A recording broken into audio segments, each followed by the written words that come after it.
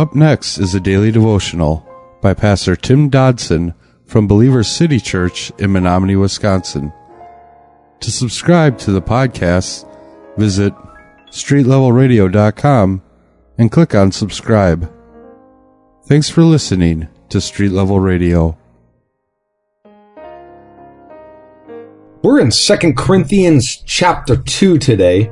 Let's just jump right into it. Verse 1 of our text, Paul the Apostle, writing again to this church in Corinth, says, "But I determined this for myself, that I would not come to you again in sorrow. For if I make you grieve, then who will make me glad but he who is made to grieve by me?"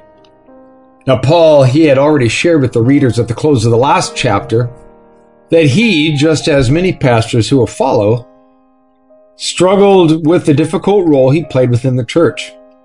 The pastor who is willing to teach the Bible boldly and without prejudice will inevitably receive a backlash of bruised egos and angry, offended sheep at some point in his ministry.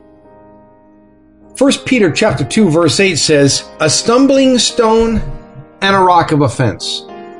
For they stumble at the word, being disobedient, to which they also were appointed." So even Jesus, who Peter is writing about there, is referred to as a stumbling stone and a rock of offense. This is just something that goes with the territory, if you will. It seems that perhaps Paul was avoiding returning to them for a while because he knew their hearts were not right towards him. The language seems to allude that Paul was not exactly looking forward to the confrontation that awaited him there either.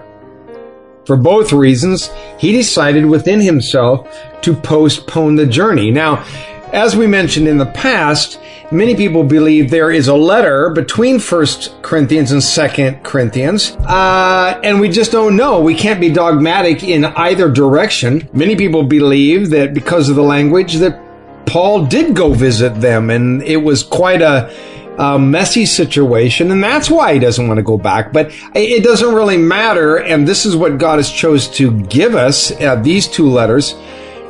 And so whatever the Lord is trying to teach us out of these letters is found herein, in these two that he gave us.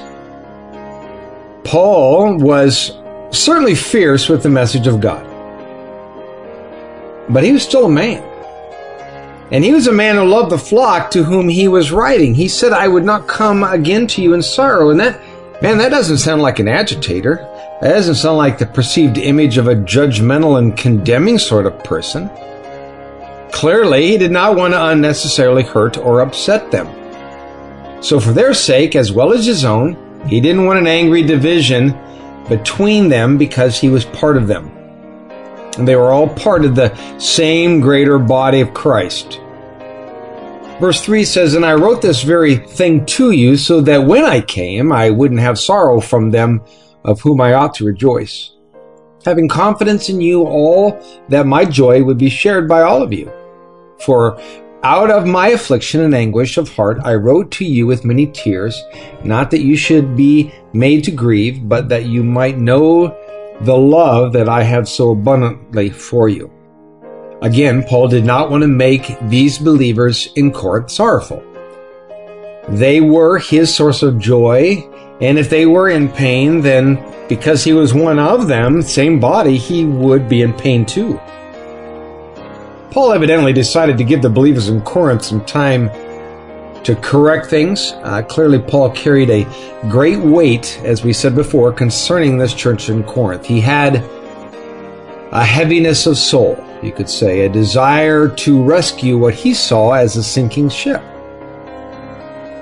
If he ignored that weight, well, the church would die, either in spirit or physically.